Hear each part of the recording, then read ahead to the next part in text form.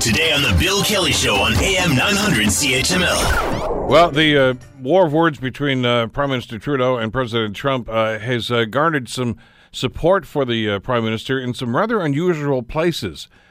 Jason Kenney, of course, leader of the opposition party in the province of Alberta, supporting the president, or the Prime Minister, rather, on his stand. Even newly elected Premier Doug Ford here in Ontario, although he's made some rather favorable comments about Trump in the past, says he stands shoulder to shoulder, as he said, with Prime Minister Trudeau in this trade war because Ontario jobs are at stake.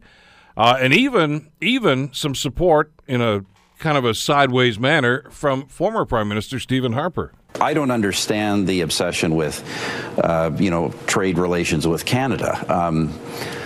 Not only is the trade deficit with Canada small, the United States runs a current account surplus with Canada. Canada is the biggest single purchaser of U.S. goods and services in the world. It just seems to me this is the wrong target, and from what I understand of American public opinion, I don't think even Trump supporters think the Canadian trade relationship is a problem. I was the former Prime Minister Stephen Harper speaking on Fox News over the weekend, not necessarily supportive of Justin Trudeau. I think that would be a little hard for him to do, but obviously suggesting that Trump's attitude towards Canada and the trade deals is wrong-headed and problematic, and quoting the same statistics, of course, that Prime Minister Trudeau and his team have been quoting for the last little while. Other supporters, including Senator John McCain and other Republicans, that are saying the president is wrong-headed in this approach with Canada's number one trading partner. Nonetheless, that's what he's done. And he's obviously not just drawn a line in the sand. He's firing across that line now with some rather pointed comments about the Prime Minister being weak, meek, and, a backstabber, according to one of his staff. So what are the ramifications? I mean, there's still an NAFTA deal that's out there someplace. Trump is now threatening that he may actually impose tariffs on the auto sector, which could be crippling, of course, for the Canadian economy. Is it bluster, or have we started a all-out trade war? Joining us to talk about this is Marvin Ryder, business professor at the DeGroote School of Business at McMaster University. Morning, Marvin. How are you doing today? I'm fine, thank you, Bill. This was quite a weekend. Well, it was not the weekend Justin Trudeau was hoping for. It was our turn to host the G7 summit in a lovely little remote part of Quebec with a lovely luxury hotel. It actually seemed to be going quite swimmingly. He had all the right kind of security. Oh, sure, there were some protesters, but nothing like we saw in Toronto a few years ago. Everyone seemed to be warmed up to this. He met with Macron. He met with Angela Merkel. They wanted to talk Turkey. And then we had Mr. Trump, and I'm going to say this about Mr. Trump. I think what you watched this weekend was a person whose mind was somewhere else. He's got this big thing tonight in Singapore, a sit-down with Kim Jong-un. Potentially, it could earn him a Nobel Peace Prize if there is some way to find peace with North Korea. He had said that all things being equal, given this, that he'd thought about just blowing off the G7, but, I can't really do that. It's an important club. So he went there, but his mind seems to have been somewhere else, and therefore any distraction from his preparation was a wrong distraction. And so as Justin and the other leaders, and by the way, this was not Justin Trudeau on his own, all 6 of the other leaders have had tariffs put on them by Donald Trump, so they all wanted to talk about it, and they all feel that he's wrong-headed about this.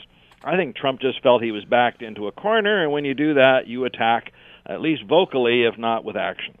Well, and that notwithstanding, that some people in his administration might have been concerned about this Korean summit. I get that.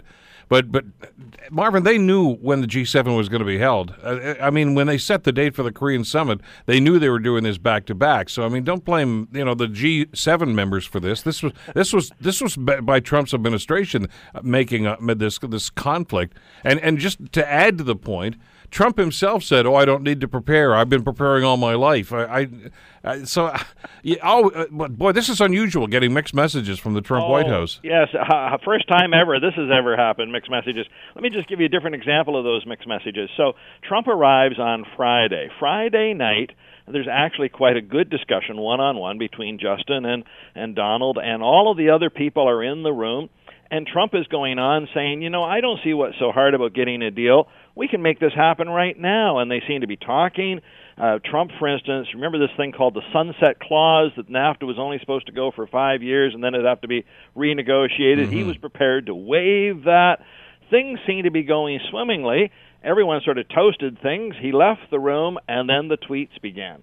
And the tweets were just 180 degrees away from the climate they'd had in that room. They were all struck by it. In fact, they wondered somehow if maybe they'd got the wrong Twitter feed. Maybe this was some parody Twitter feed. And then, of course, Trump leaves the summit early on Saturday. Sunday, the various newsmakers go to these talk shows in the United States and just rhyme off something that didn't happen on Friday. It leaves everyone dumbfounded. So the Prime Minister, and I'm going to say this, I know there are people who would probably disagree completely, but I think he's doing absolutely the right thing on this. He isn't taking the bait. He's trying to stay above the fray. He's trying to say, look, you can call me whatever you want. You can say whatever you want. Mr. Trump himself has said that leaders of other countries should put their interests first. He's putting the United States' interests first. I think Justin is doing as good a job as he can with someone so mercurial as Donald Trump. Want to hear more? Download the podcast on iTunes or Google Play and listen to The Bill Kelly Show weekdays from 9 to noon on AM 900 CHML.